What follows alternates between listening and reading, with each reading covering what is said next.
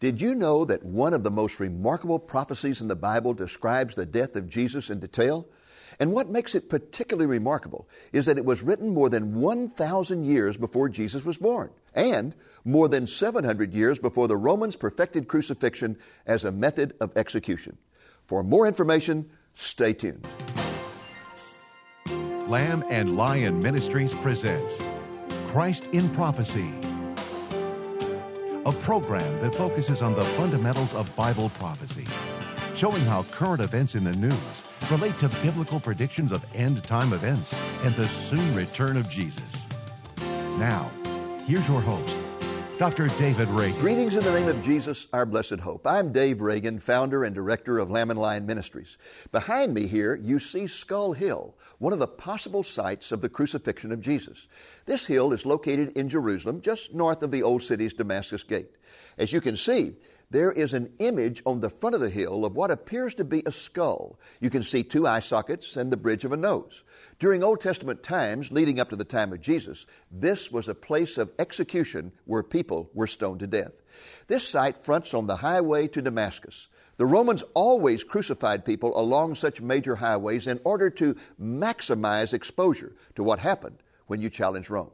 But you know, regardless of where the crucifixion took place in Jerusalem, whether here or some other site, the event itself was prophesied in the Hebrew Scriptures over 1,000 years before it occurred. In just a moment, we will consider that remarkable prophecy in detail.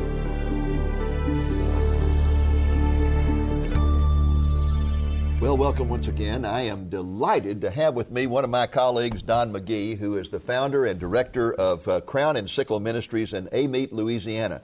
Thanks for being with us, Don. Delighted to be here, Dave. There are many reasons to study Bible prophecy. One of the most important is that it validates Jesus as God in the flesh.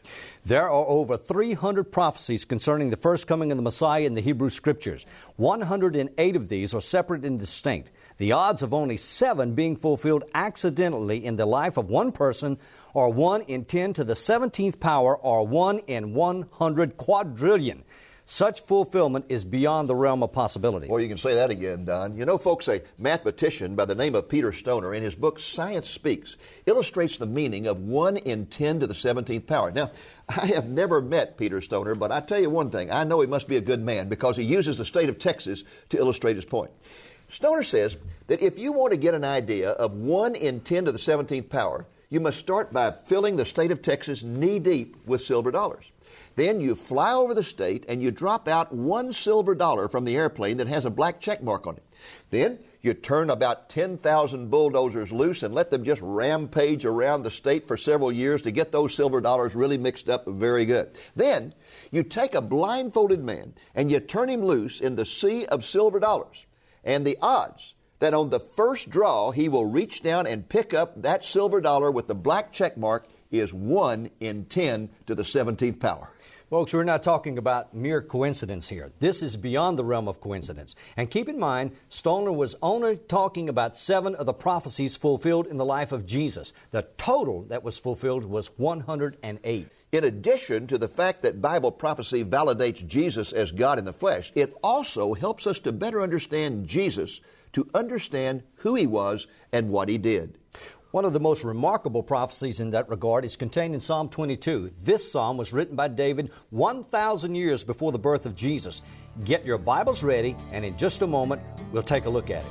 If you would like to study in detail the 108 prophecies about the first coming of Jesus, plus the more than 500 prophecies about His second coming, then you need to order a copy of Dr. Reagan's comprehensive survey of Bible prophecy entitled The Christ in Prophecy Study Guide. Clear, logical charts and illustrations and easy-to-use topical and scripture indexes make learning the facts and meanings of the scriptures a joy. Order a copy of the Christ in Prophecy Study Guide today for a gift of $15 or more and receive a complimentary DVD of today's TV program. Let's take a look at Psalm 22, one of the most remarkable prophecies in the Bible. And as we do so, keep in mind that it was written by David 1,000 years before the birth of Jesus. The psalm begins with a cry of lament with these words, my God, why have you forsaken me? Far from my deliverance are the words of my groaning. O my God, I cry by day, but you do not answer, and by night, but I have no rest." Well, as you can see, the psalm begins with an agonizing cry of despair. David cries out, "Where are you, God?" He bemoans the fact that although he has been seeking the Lord's help both day and night, all he has received in response is silence. Have you ever had that experience? Well, if you pray regularly, I know you have. It happens because God answers prayers in three ways: yes, no, and wait. Yes and no we can deal with. It's the waiting that wears on our nerves. We usually desire instant gratification rather than God's will in His perfect timing. David had experienced this feeling before. An example can be found in Psalm 6, where he wrote, "I am weary with my sighing. Every night I make my bed swim. I dissolve my couch with my tears. My eye has wasted away with grief. It has become old because of all my adversaries." David is saying here, "Lord, my bed is wet from my tears. My eyes are weary from my grief. When are you going to hear me and respond?" Well, folks, this type of statement is not evidence of a loss of faith. The psalmist would not even bother to cry out to God if he had lost his faith. It is more an expression of impatience and a verbalization of a sense of desperation. In fact, after issuing his cry of despair, David immediately reaffirms his faith in God. He reminds himself of God's faithfulness by proclaiming, "Yet you are holy, O you who are enthroned upon the praises of Israel. In you our fathers trusted. They trusted and you delivered them. To you they cried out and were delivered. In you they trusted and were not disappointed." As if to preserve his sanity in the midst of suffering, the psalmist reminds himself of God's faithfulness in responding to the desperate needs of his forefathers. It is one thing for David to cry out to God in desperation in his frail humanity. But how can the fact be explained that Jesus, the Son of God, exclaimed the same plaintive cry while hanging on the cross? Listen to what it says in Matthew 27:46. Matthew writes, "About the ninth hour, 3 p.m., Jesus cried out in a loud voice, saying, Eli, Eli, lama sabachthani." That is, my God, why have you forsaken me?" Again, how can such words coming from the mouth of the Son of God be explained? I believe, as with David, this expression was not related to a loss of faith. Rather, it was a desperate cry of inexpressible agony and lament over the separation from God the Father that Jesus experienced on the cross. You see, folks, the greatest suffering that Jesus experienced in His passion was not physical or emotional, it was spiritual. Think of it. He had experienced eternally a perfect fellowship of love with God the Father. Then suddenly, that sweet communion was broken because your sins and mine were placed on Jesus, and the wrath of God, which we deserve, was poured out on the Son.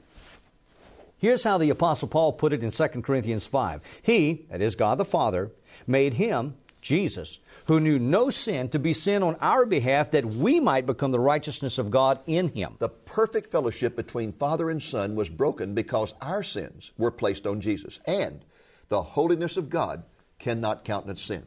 God the Father had to turn His back on His Son, prompting Jesus to cry out from the depths of His soul, my God, why have you forsaken me?" At verse 6 of Psalm 22, and the psalmist shifts from the Messiah's spiritual suffering to his physical and emotional distress. Verse 6, "But I am a worm and not a man, a reproach of men and despised by the people. All who see me sneer at me. They separate with the lip. They wag the head, saying, 'Commit yourself to the Lord. Let Him deliver him. Let Him rescue him, because He delights in him.'" The Hebrew word translated worm in verse 6 is tola. It's the word for crimson or scarlet. It's also a word for a certain type of worm. In this context, it's most likely referring to the bloody red condition of the Messiah after His flogging, when He would have been so mutilated and swollen that He would no longer even resemble a man and would be an object of derision. So, this passage describes the intense physical suffering of the Messiah combined with the emotional suffering He would experience as onlookers sneered at Him and cried out caustic taunts. We find the fulfillment of this prophecy in Matthew 27. "And those passing by were hurling abuse at Him," Jesus on the cross, "wagging their heads and saying, 'You who are going to destroy the temple and rebuild it in 3 days, save yourself. If you are the Son of God, come down from the cross.' In the same way, the chief priests also, along with the scribes and elders, were mocking Him and saying, 'He saved others, but He cannot save Himself. He is the King of Israel. Let Him now come down from the cross, and we shall believe in Him.'" This brings us to verse 9 of Psalm 22. In this verse, and the one following, the psalmist has the Messiah reaffirming his faith in the midst of his intense sufferings. Verse 9, "Yet you are he who brought me forth from the womb. You made me trust when upon my mother's breasts. Upon you I was cast from birth.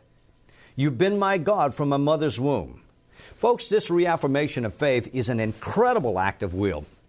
And it's an example for all of us.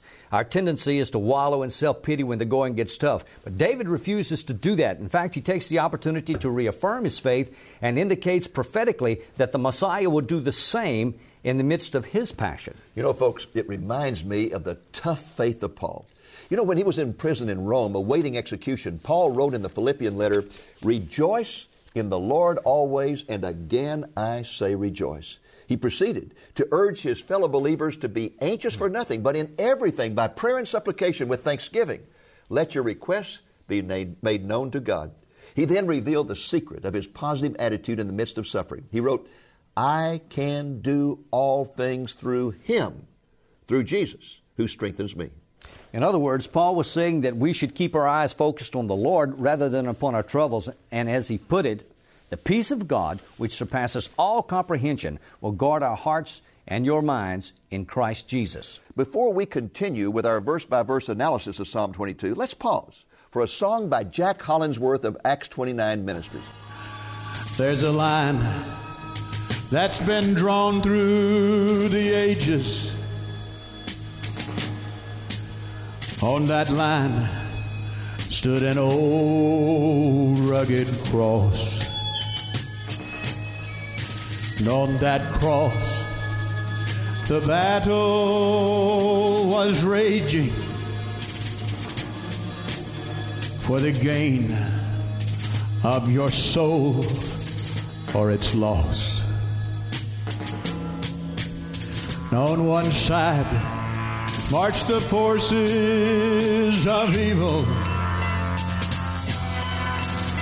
all the demons and the devils of hell.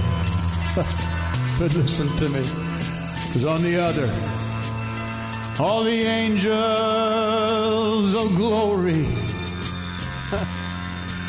and they meet on Golgotha's hill. Oh, the earth shook at the force of the conflict, and the sun just refuses to shine. For there hangs God's Son in the balance, and then through the darkness He cried, "It is finished, the battle is over, it is finished, there'll be no more war, it is finished, the end of the conflict, it is finished, and Jesus is Lord." Oh yes, He is, but listen to me now. Still in my heart the battle was raging. Not all prisoners of this war had come home. Oh, but these were battlefields of my own making. I didn't know that the war had been won. But then I heard that the King of the ages, my Jesus now, He had fought all my battles for me. Yes, He did. And victory is mine for the claiming. And I'll praise His name Thank you, Jack, for that great song. Okay, folks, before the song, we had arrived at verse 11 of Psalm 22, the great prophetic psalm about the Messiah on the cross. This is where the psalmist returns to the Messiah's emotional suffering. He writes, "Be not far from me, for trouble is near, for there is none to help." This is a prophecy concerning the solitude the Messiah would experience in his passion. This verse says he will suffer emotionally from his desertion by all his disciples. And the fulfillment of this prophecy is recorded over in Matthew 26, where it says, "While he, Jesus, was still speaking, behold, Judas, one of the 12, came up, accompanied by a large crowd with swords and clubs. Immediately, Judas went to Jesus and said, 'Hail, Rabbi,' and kissed him. And Jesus said to him, 'Friend, do what you have come for.' Then they came and laid hands on Jesus and seized him. Then all the disciples left him and fled."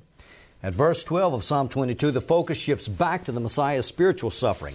The psalmist resorts to symbolic language to describe a spiritual attack the Messiah will experience during his passion. Verse 12, "Many bulls have surrounded me. Strong bulls of Bashan have encircled me. They open wide their mouth at me, as a ravening and roaring lion." I believe this is a prophecy that the Messiah, in his passion, would be surrounded by demonic hordes gloating over his approaching death. In the New Testament, in 1 Peter 5:8, Peter describes Satan as a roaring lion seeking someone to devour. Although there is no recorded fulfillment of this prophecy in the New Testament, I have absolutely no doubt that it happened. The people who were witnesses of the crucifixion could not see the demons with their physical eyes, but Jesus, with his spiritual eyes, could undoubtedly see them as they danced around the cross and gloated over their victory in orchestrating the murder of God's Son. At verse 14 of Psalm 22, the psalmist begins to describe the Messiah's physical suffering in gory detail. He writes, beginning with verse 14, "I'm poured out like water, and all my bones are out of joint. My heart is like wax, it's melted within me. My strength is dried up like a potsherd, and my tongue cleaves to my jaw. And you lay me in the dust of death." His bones are out of joint. He's suffering from extreme thirst. His heart is stretched to the point of bursting. Death just hovers about him. In fulfillment, here's how the Gospel of Mark describes the suffering of Jesus, beginning with verse 15 there. "After having Jesus scourged, he," that is Pilate, "delivered him to be crucified, and the soldiers took him away. They dressed him up in purple, and after twisting a crown of thorns, they put it on him. They kept beating his head with a reed and spitting on him." John, in his gospel, adds that Jesus suffered extreme thirst while he was hanging on the cross. And when he cried out, "I am thirsty," the soldiers taunted him, putting a sponge to his mouth that was full of sour wine. When we come to verse 16 of Psalm 22, we encounter one of the most remarkable prophecies in the Hebrew Scriptures. "For dogs have surrounded me. A band of evildoers has encompassed me. They pierced my hands and feet." Keep in mind, folks, that these words were written 1,000 years before the birth of Jesus. This means that they were also written 700 years before the Romans refined crucifixion as a method of execution. Yet, by inspiration of the Holy Spirit, David prophesied that the Messiah would die by having his hands and feet pierced. Keep in mind also, folks, that the Jewish method of execution at the time that David wrote this psalm was by stoning. This was still true 1,000 years later when Jesus lived. But the Jews had lost the power of implementing capital punishment under Roman rule, so they turned Jesus over to Roman authorities when they decided that he should be executed. All four of the gospel stories record the execution of Jesus by crucifixion. The Gospel of Mark describes it succinctly as follows. Mark writes, "Then they brought him to the place Golgotha, which is translated place of a skull, and they crucified him." The prophet concludes his observations about the suffering of the Messiah in verses 17 and 18 of Psalm 22. "I can count all my bones. They look, they stare at me. They divide my garments among them, and for my clothing they cast lots." All the Messiah's rib bones are laid bare as he gasps for air while hanging on the execution stake, and the emotional suffering continues as no one shows any compassion. Instead, while his life ebbs away, those carrying out the cruelty pass the time by gambling for his clothing. Matthew describes the fulfillment of this prophecy in this manner. "And when they had crucified him, they divided up his garments among themselves by casting lots." In verses 19 through 21 of Psalm 22, the psalmist records a final prayer uttered by the Messiah. It is a plea for deliverance from Satan. In verse 19 he writes, "But you, O Lord, be not far off. O you my help, hasten to my assistance. Deliver my soul from the sword, my only life from the power of the dog. Save me from the lion's mouth, from the horns of the wild oxen. You answer me.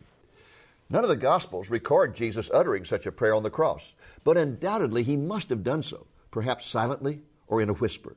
In the prayer, the Messiah affirms that God the Father is near to him, although he seems distant, because the Father cannot countenance the sin that the Messiah must bear in our behalf.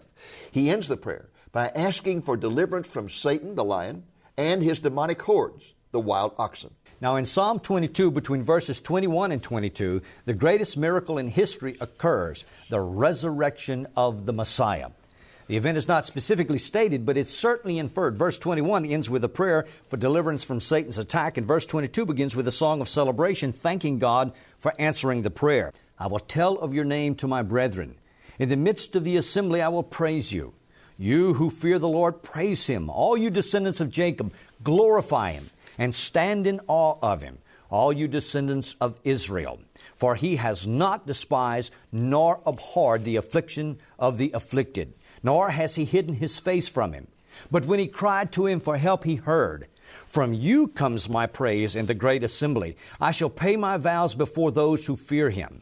I praise God for the promise of the resurrection that is clearly inferred in these verses. Incidentally, the most direct prophecy concerning the resurrection in the Old Testament is one that is found in Psalm 16:10, where David wrote, You will not abandon my soul to Sheol, nor will you allow your Holy One to undergo decay. In the New Testament, Jesus repeatedly told his disciples that he would be killed and resurrected. It was one of his most frequently stated prophecies. For example, in Matthew 17, he's quoted as saying, The Son of Man is going to be delivered into the hands of men, and they'll kill him, and he will be raised on the third day. Luke records the fulfillment of these resurrection prophecies in the following way in Luke 24, beginning with verse 1.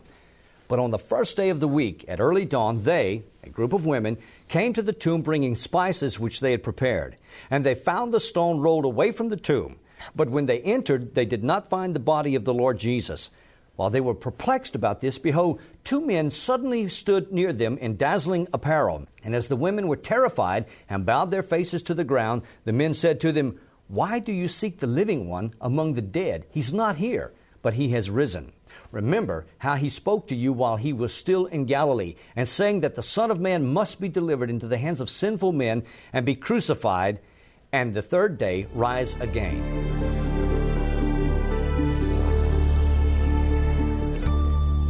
The last 6 verses of Psalm 22 give us a glorious summary of the consequences of the Lord's passion on the cross.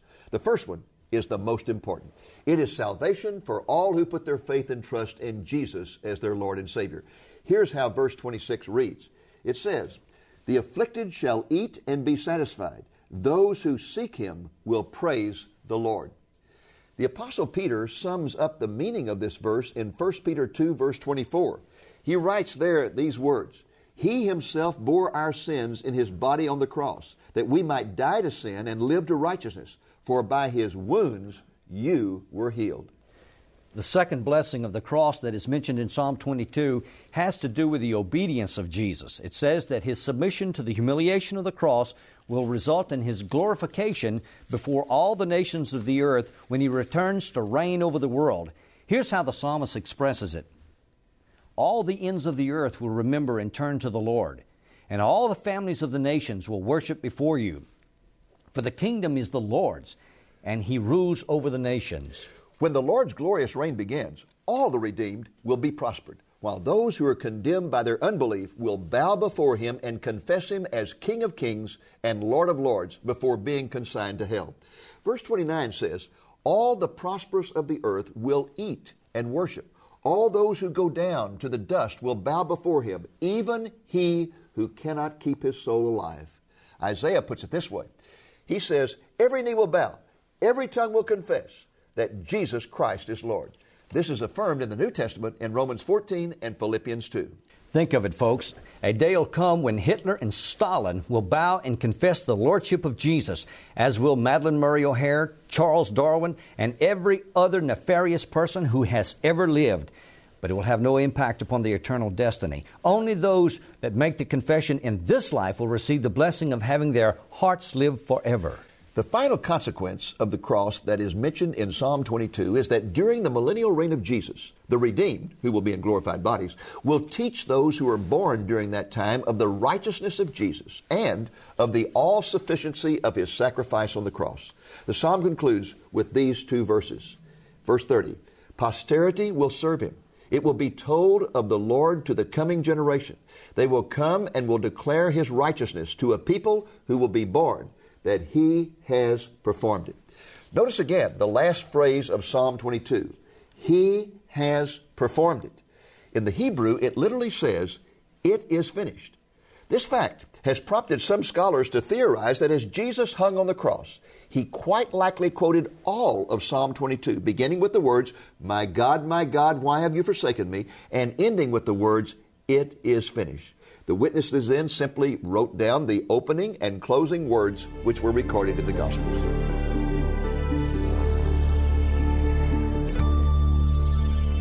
As we conclude our consideration of Psalm 22, one thing is certain. The fulfillment of all the prophecies of Psalm 22 in the life of Jesus confirms Him to have been the promised Messiah. This fact raises a crucial question, the most important question of your life. Who is Jesus to you? When Jesus was tried by the Roman authorities, the Roman governor, Pontius Pilate, asked the assembled mob, "What shall I do with this Jesus who is called the Messiah?" My friends, that's the most important question in the whole universe. So let me put Pilate's question to you. What will you do with Jesus? Will you accept Him as Lord and Savior, as did the thief on the cross? If so, then you'll have received the same promise as did the thief. Jesus said to him, "You shall be with me in paradise." Or will you simply wash your hands of Jesus, as did Pilate? If so, then your destiny will be one of eternal separation from God in hell. Your eternal destiny, heaven or hell, depends upon your answer to one question.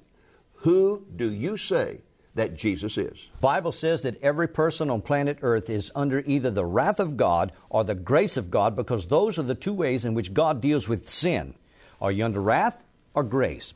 You can move from wrath to grace by putting your faith in Jesus as your Lord and Savior. Do it today. Don't delay.